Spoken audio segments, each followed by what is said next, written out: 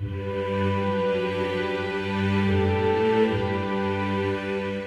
are at the right place at the right time. Welcome to the Discover the Word podcast with Kevin Purney. This is a ministry of discovertheword.net.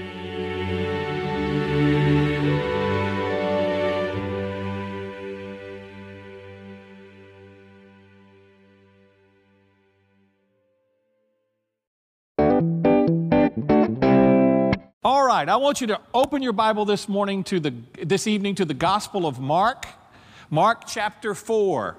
I'm preaching a series of sermons tonight that I've entitled, this evening's message is entitled, The Sermon on the Boat. The Sermon on the Boat. Now, we've all heard the story about the Sermon on the Mount, right? Did you know there was a Sermon on the Boat?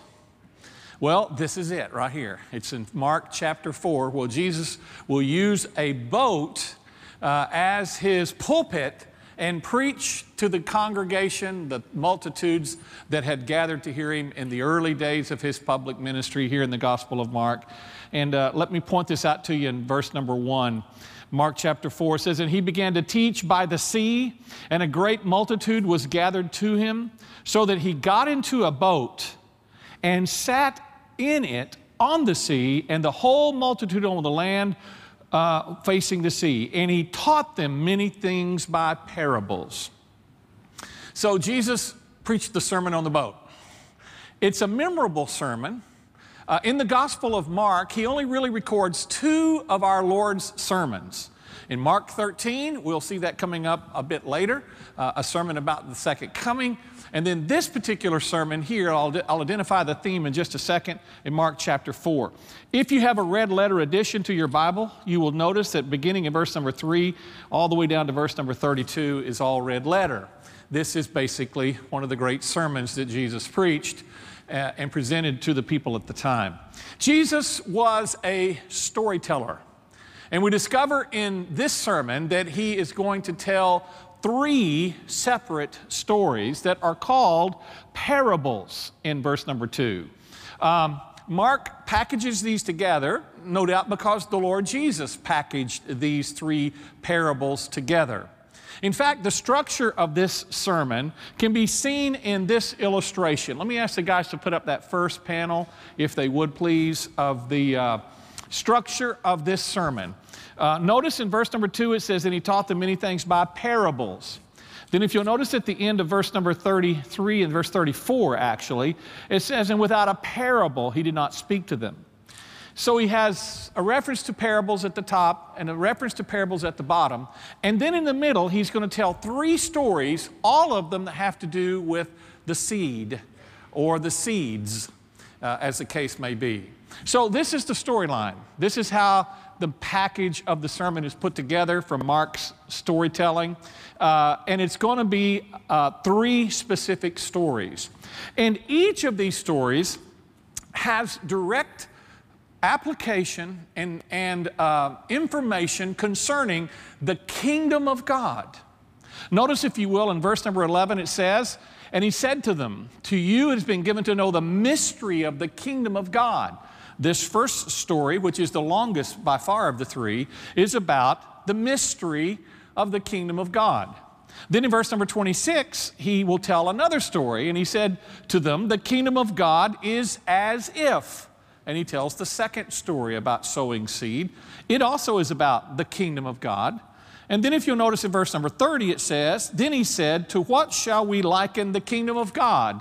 And he tells his third story, this time about the mustard seed. So Jesus is going to preach the Sermon on the Boat about the kingdom of God. Now, this is one of the most important themes in all of the Bible, the kingdom of God. It is so big, the theme of the kingdom of God, that you can't hardly see it. It reminds me of the great sequoia trees that are up in the mountains above us here to the north, just a little bit. When you go to see those great sequoia trees, when you get up close to that tree, you can't see it very well because it's so big. Sometimes I like to say, I'm so close to it, I can't see it. You literally have to back away from it, really, if you want to get a full measure of that tree and its magnitude, its height, its width, and etc. You need to back up from it maybe 100 or 50 feet and then take a look at it. And you go, my goodness, look at that thing. The same is true with this theme of the kingdom of God, in my opinion. It is the major theme in the Bible.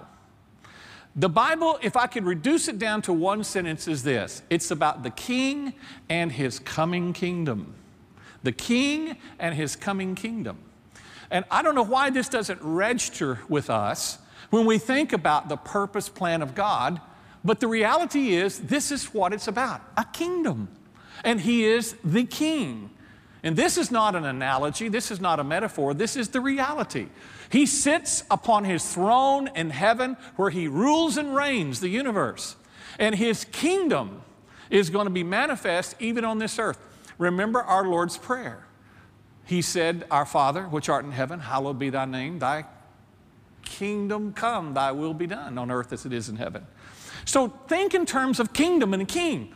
To you, who is God? If you ask me that question, walking around this campus anywhere, Pastor Phil, to you, who is God? I'd say He's the King and His kingdom is coming.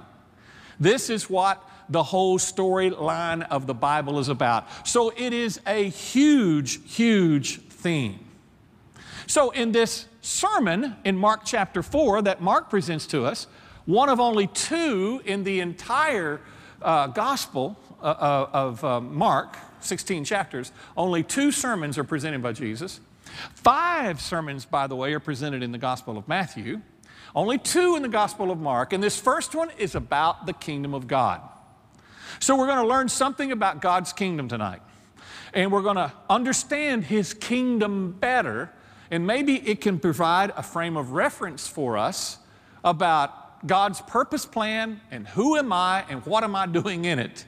And that you're a part of His kingdom program. I think it's good to use a biblical understanding about the purpose plan of God. And this is it, His coming kingdom. What we find in chapter 4, verses 3 down through verse number 25, is an extensive story that Jesus is going to tell that provides us this key piece of information about God's kingdom. And that is this. Number 1, God's kingdom now faces opposition. God's kingdom now faces opposition. Let me see if I have that up on the board. Guys, did I give you that? God's kingdom now faces opposition. God's kingdom faces opposition. Now, you would think that God's kingdom would come triumphantly and victoriously. But we're discovering in the Gospels that when Jesus introduced us to the coming kingdom of God, His very first sermon on that subject says it's going to face opposition. In fact, you may remember in Mark chapter 1, just a few pages over in chapter 1, verse 15, Jesus arrived on the scene and He preached His very first message by saying this, the time is fulfilled and the kingdom of God is at hand. So He's going to demonstrate in a parable. He's going to demonstrate in a story how God's kingdom operates. Some important information about it, and that is this. God's kingdom is going to face opposition. But we know and eventually God's kingdom is going to triumph. You and I are living in the age when His kingdom is facing opposition. Amen? The kingdom is growing and it is expanding in a remarkable way, but is also facing tremendous resistance and pressure and opposition. Let me see if I can explain to you how Jesus did this and communicated that truth. So we see in verse number 2, He says, Then He taught them many things by parables, and He said to them in His teaching. Remember, He's on the boat. And here's the first thing He says, verse number 3, listen. See that in verse 3? Pay attention. All right? Pastor Larry always says to these young guys on our staff, he will say to them, what will he say to them? Are you, okay, let's see if there's any young guys on our staff. Are any of the young guys on staff listening to me preach now? What will Pastor Larry tell you all the time? Are you listening to me, he says. And of course, they never are, just like they weren't right there. They're probably playing on their phone or something. Jesus said, listen. Now, I've tried to get inside that one imperative command that Jesus gave in verse number 3. Perhaps He was trying to calm down the crowd. right? There's a lot of commotion going on just before this. He's got in a boat and they pushed it out away. Or it could be that it's just he's trying to stress the importance of this moment. And he says, listen now, listen to me. Behold, a sower went out to sow. Someone with a great imagination said it might have been possible that on the hillside just beyond the Sea of Galilee, someone was actually sowing the seed. That's imagination. It's not revelation, but it's not beyond the possibility of something like that happening. What we find is Jesus says, listen to me. And basically, he's going to describe how the kingdom will face opposition when the message is presented. He's wanting us to hear the Word of God. Notice what it says in verse number 9. He has said to them, he who has ears to hear, let him hear. Look what it says in verse number 12 in the middle. And hearing, they may hear. In verse 15, he says, and when they hear. In verse 16, it says, and when they hear. In verse 18, he says, and when they hear. In verse 20, he says, those who hear. In verse 23, if anyone has ears to hear. Verse 24, then he said to them, take heed what you hear. And then at the very end, in the summary of this sermon, Mark writes, and with so many parables he spoke to them the word which they were able to hear. Jesus is going to tell us, you need to hear this. You need to hear it. Faith comes by seeing. Is that what the Bible says? Faith comes by what? Most people think that faith's going to come by seeing. How many times have you had people maybe suggest to you, if God could just do some miracle for me or my family member or my friend, they would believe. If they could just see it, they would believe it. But that's not the case. When you look at the storyline of the Old Testament, the greatest miracle age of all outside of the gospel age was in the days of Moses, when they witnessed miracle after miracle in the wilderness. But yet that generation is described as an unbelieving generation. In the days of our Lord, untold how many miracles, 33 are recorded, who knows how many are recorded, were accomplished by Jesus in a 3-year span, yet that generation crucified our Lord. So it's fake news to think that if you are going to see something, you're going to believe something. The imperative of faith is placed not on the eyes, but on the ears. Faith comes by hearing, and here's why. Not every generation would be blessed in a supernatural, miraculous era like the days of the apostles or the days of Moses. But every generation would be able to hear what happened. It's actually a great deal of pride to say, well, if God would just show me a miracle, I would believe. The message is to be proclaimed, and then it's to be heard, and then it is to be believed. This is how the faith principle works. Faith comes by hearing, and hearing of the Word of God. In this sense, your hearing is the greatest and most important sense that you have, even more spiritually speaking now. Maybe physically that's not the case. If you had to make a terrible decision about losing your eyes or losing your hearing, how could you do that? But if you had to, I think most of us in this room would choose our sight. In the spiritual realm, though, it's with your hearing. So Jesus stands up. No, he doesn't. He sits down on the boat. Notice verse number 4, which was the attitude of a rabbi who would sit in the Moses seat, they called it, and preach in the synagogue. He took the synagogue out of doors. He sat in the boat, and he said, listen and hear what I have to say. Now, I'm not going to read the remainder of this parable. I'll leave it to your reading, but I will tell you this part of it. Jesus basically tells the story in 4 ways.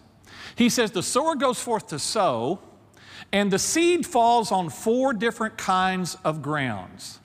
And there will then be a variety of responses to be learned from that. The first is the seed falls on the roadside that's hard packed. Secondly, the seed falls on the rocks. not good soil. Next, the seed falls among the weeds and the thorns, and it's choked out. And then last of all, he said, some of the seed falls on the good ground, and it begins to sprout and it begins to grow. Well, what does this parable mean, you may ask? Well, in verse number 10, it says, but when he was alone, those around him, when the 12 asked him about the parable, Jesus said, this parable is about the kingdom of God. Here's what this is about. He says that seed that falls onto the good ground, on the roadside, it's like the seed that is snatched up by Satan as soon as you preach it, and you never really catch it. So there is always spiritual warfare in the midst of the proclamation of God's word. Number two, that in verse 16, the ground that is stony ground is like those who hear the word immediately receive it, but there's no root, and it never does really take root and grow. Verse 18, he says the third variety of soil is that of which is on the thorns, which all of the deceitfulness of the world and the cares of this world and the desires of this world choke it out before the seed can actually grow. And then finally in verse number 20, he says the good ground is where the seed falls, it sprouts, it grows, and it is an abundance in harvest. Now, why did I say that this message teaches us that God's kingdom faces opposition? Well, he identified three primary enemies of the Word of God being proclaimed in our world. The first is Satan. The second is our own selves. And the third is the cares of this world. These three, the world, the flesh, and the devil, if you will, have always been in opposition to the purpose plan of God. His kingdom is announced and is proclaimed and is inaugurated when Jesus preaches to the people. The consummation and the fulfillment of that kingdom, though, will not be accomplished until his second coming. What we can understand in the midst of this time frame, from the time that the kingdom was inaugurated till the kingdom will finally be consummated, is that there will be a period of great opposition in between. In this time frame, we can expect opposition. So Jesus was preparing his disciples for the future and how they were going to face that. But we learn from this passage, even though there is opposition, God's kingdom will come. We'll talk about that near the end of this message in just a moment. I also think that there's an application for this Sermon on the Boat, first story about the seed and the sower, is that one of the characteristics of a follower, and this is how Mark describes believers in his gospel. We are followers. We are on a pilgrimage. Even Pastor Roger highlighted this morning in First Thessalonians how Paul said, he talked about our walk, how this is a metaphor for the Christian life, that we should walk in this way. This theme is so prominent in the New Testament and the Old Testament that the life of faith is a walk, it's a journey, we're on a path, we are following Jesus. So we're asked to come and be followers. What we learn from Mark chapter 4, verses 1 down to the end of this, in verse 25, is that a characteristic of a true follower is they receive His Word. They receive it. And they love it. And they want more and more and more of God's Word, never quite satisfied. I've got to learn more about His Word. Now think about it just for a second. God chose through the revelation of the written Word to communicate His message to us. The more that I have considered this, I realize now that that was the perfect medium by which God chose to speak to us. It is objective. By that I mean it's outside of myself. It is available for every person in every generation to look at it and to study it. And in that context, I have a medium by which I can trust. Even in our world, we get ready to have a business deal. They say, well, let's get that in writing. Nothing is more authoritative than writing. You might think, well, wouldn't it have been better if God had given us dreams and visions and He had written it in the sky? No. The best way God chose to reveal Himself to all of us is through His revelation in the written Word. This is the perfect medium by which God could communicate to all of us. And if you're trying to communicate to and with God and from God in any other medium than this, you're on shaky ground. This is the means by which God communicates to us. Years and years and years ago, far away and long ago, I talked to an old Baptist preacher who held up a worn-out old black Bible. He had a piece of elastic around it like that to hold it together. And he said to me, God has revealed Himself to me in the pages of this book. And that just stuck in my mind. This is how you hear from God, right? This is the way you get God's message. So, applications would certainly be, don't you think we should be in God's Word every day? Don't you want to hear from the Word of God every single day, not just on Sundays? Be a Bible reader.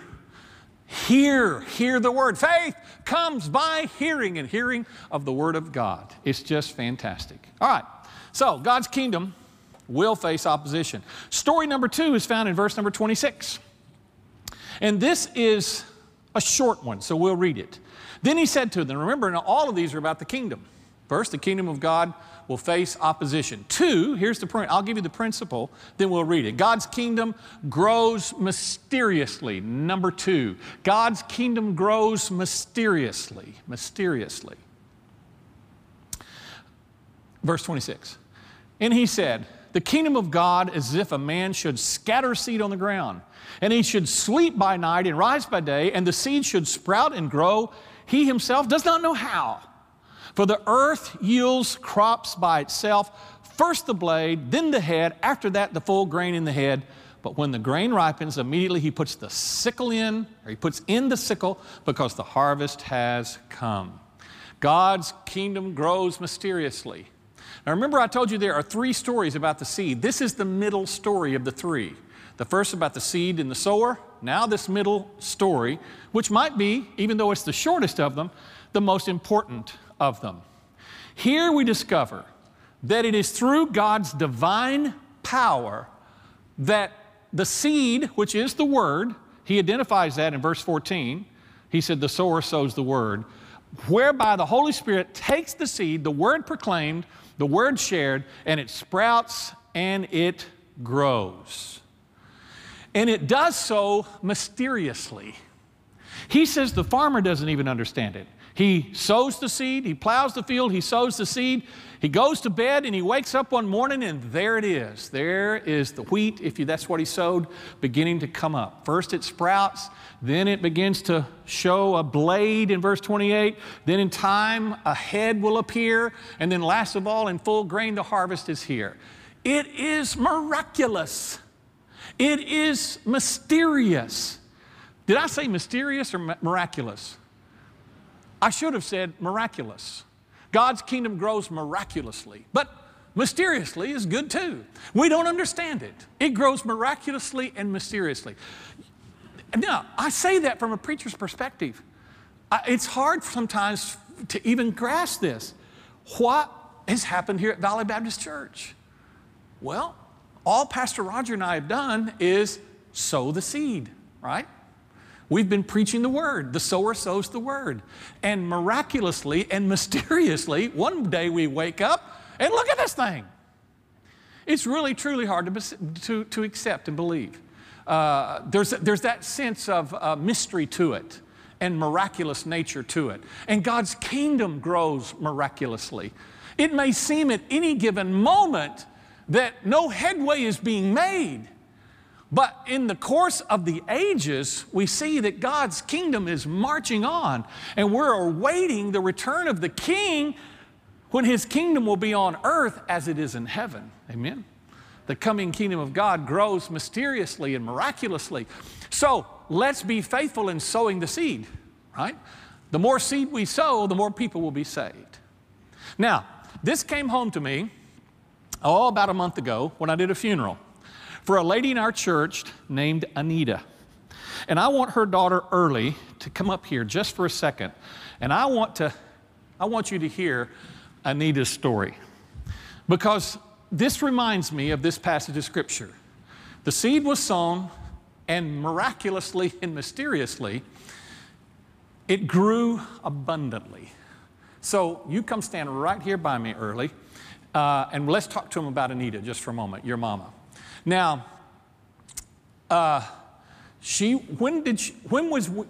before I came to Valley Baptist Church, I was at Tehachapi for like 3 years. And that's where she was baptized, right? Yeah. Okay, now talk to the man. 1982, when she got baptized by Pastor Phil. Okay. And now, how many grandchildren does she have? 71. Let's say that again. How many grandchildren did Anita have? 71. 71 grandchildren. This is mysterious and miraculous. Okay. They said there's no TV in the Philippines, but I don't believe that. I think they just got so busy. So many babies. Every year. We like Baptist babies. Anyway, Anita has all these stories. But tell us a little bit about Anita's life. What was the one factor in her life that she did over and over and over again? My mom is a very wonderful and godly woman. When she and my dad separated for a long, long time, she bore 12 kids, but 10 of us live. And then when she came to the Lord in the Philippines, she was telling me this, she had 9 kids living. And she's by herself, and she's self-employed and supporting all these children. But with her faith so strong, she thrived. And with all the children, she put some of them in college to the Baptist missionary or seminary. Seminary. Yeah. So anyway, my mom never stopped working, supporting the children. And how did she work? Tell her what she would do when she worked with the fish. Well, we all work going out and doing the fish business. We have a fish business back home. It's a smoke house, we call them. And in the morning we get up and get into the boat. Of course, they used to use dynamite when I was young to go fishing. But when we get the fish, we start cutting the fish and lay it out. Or we smoke the fish and we get up like 12 o'clock. My dad wake me up all the time at 12 midnight to take fish, smoked fish to every different, just like Bakersfield, you go to McFarland, all the way to Delano or Fresno. So we have those accounts until we go to our own place. So that happens for so long until they separated because my dad got into this alcohol problem. But my mom stood on her faith, and she never quit. And one thing about my mom that I will always remember, I was telling Pastor Roger and Pastor Phil, she likes to share the love of God. She likes to share, and she likes to always give us the sermon, no matter how young and old, all my brothers and sisters. She never quit. So when she's by herself, she will always read the Bible to us, and she will read the Bible every year. She knows from Old Testament to New Testament. And when I start doing that, I have to call my mom on some, and she will just tell me all about it and which word to look for. But my mom's attitude towards God, she is so faithful. And wherever I take her on vacation, cruise, or Las Vegas, this is no kidding, she will not forget to bring the tracts of the church. And she's got English and Spanish. I take her to Alaska. As soon as she gets off the boat, she is going out there and soul winning. She will never quit. And I keep telling my mom, are you going to go shopping? This is my shopping. I'm shopping for people. But anyway, I always joke with my mom. She never carries credit card, but people always don't leave home without your credit card. Hers, don't leave home without the tracts. And she goes to Mexican Riviera, and she's ready. She's got the Spanish. And she goes to the mall here. Sometimes she gets kicked out by the security. But she's so like, Jesus loves you, okay. And she goes on, hey, Jesus loves you. That's all she had to say. That's all she had to share. And when I had a bar and a restaurant in Tehachapi, she works for me for a long time. And my mom never fails to go to the bar and put a TBN in my bar. Can you imagine people drinking in the TBN on the bar? Like, yay. So she started doing that. And in the morning when my customer comes to the bar, and I shared this with Phil, it was kind of like nice in a way, but this is business, At the time I wasn't saved, of course. And she will serve the steak and eggs with the customer, and the customer will drink beer in the morning. And I just kind of noticed about this one guy, James. I said, James, what's wrong with you? And he said, oh, nothing, because he's got a teary eye. And I said, what's wrong? Nanay, what happened to James? And he said, well, Nanay made me cry because she started preaching at me. I said, Nanay, I was just telling him, why does he have to drink, beer in the morning, like this is the temple. She just that's all she does. All she talks about is about God. But to be honest with you, I met this guy here in Bakersfield. Praise the Lord, he got saved. James don't drink anymore. And I'm sure there is more that my mom did. She went to the bus station. She loves to take bus because that's her ministry at the bus station. She will get all these people a tract, and she will just hand it to them. She never get tired. So, she left a good legacy here. And she never really, quit. And she's so naive. And I was telling Pastor Phil, I got to tell this joke. When I was so busy at the restaurant cooking, and customer says early there's a guy in a bar, and and my waitresses are busy. So I asked my mom inside the kitchen, go and check it out. So she came back, and of course she's looking in the drawer. And I asked her, I stopped her. I said, what are you looking for, Mom? The guy in the bar wants a screwdriver. I said, Mama, stop. It's not a screwdriver. It's a drink. I got to go over there. And I just So that's how my mom is so naive. All she can think of is really share the Word of God. She planted a seed in so many ways, in so many places. And even my son, when we go to Las Vegas, he start doing that when we have to see the show or fall in line in the restaurant. I will hear my son will say, Nanay, there's a time for sharing. Hello. And she goes, I know, but this is the time. Isn't that great? So I said, just leave Grandma alone. She's happy what she's doing. So the time for my mom to share is every time. And she will tell people to go to church. Whenever you see the door open at the church, no matter what day, as soon as they're open, you go. That's the only way you can learn and you can receive the Word of God and live the life that, she did live the life that she How many of those live. 71 grandchildren are saved, do you think? Oh my gosh, Pastor, I've been praying for the rest of the family. Some of them, her first convert is my niece, the oldest one that sing the song for her. Mm-hmm. Yeah, because she shared that. And there's a lot of her grandkids too that got saved. I got saved through that because my mom has been praying for me. Of course, I was a rebellious kid.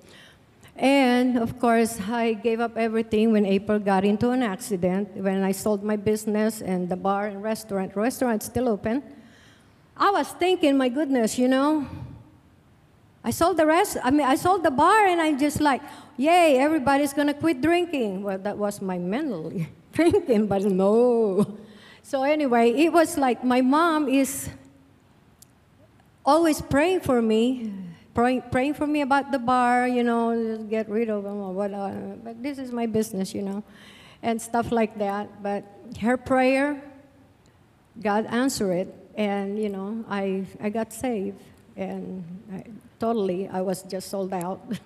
That's good. That's the message I wanted you to hear. I wanted you to hear the story how a seed was planted 30 years ago, and miraculously and mysteriously, it has grown now in an unbelievable way. Grandkids got up and sang at your mother's funeral, and nieces got up and sang songs about Jesus at this funeral. And I thought, look what happens when one somebody gets saved and their life gets turned around. Thank you so much, Early. We appreciate your testimony.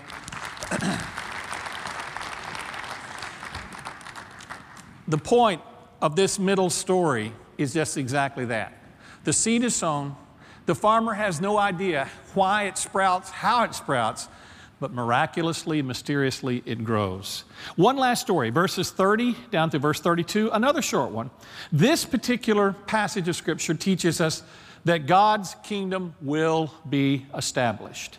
So these are kingdom stories. God's kingdom will be established. God's kingdom grows mysteriously. God's kingdom faces opposition.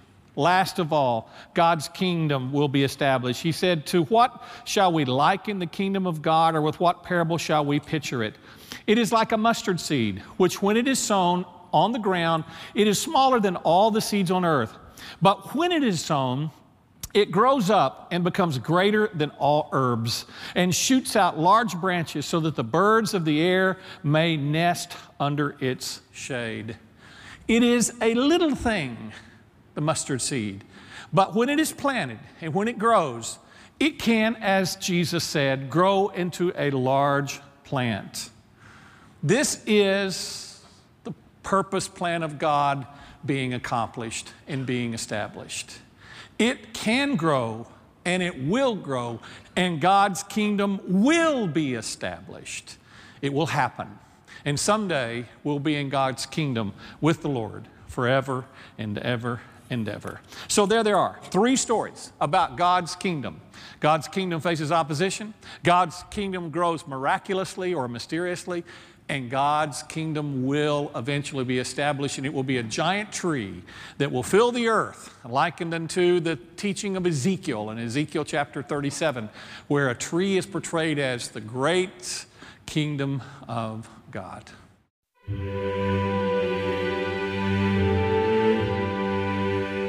We hope you were blessed by today's message and want to thank you for joining us on this Discover the Word journey today. If you have a moment, would you join with others in going to iTunes and leaving a good review for us? Thanks. We also invite you to visit our website, discovertheword.net. Until next time, have a wonderful day, and may God richly bless you.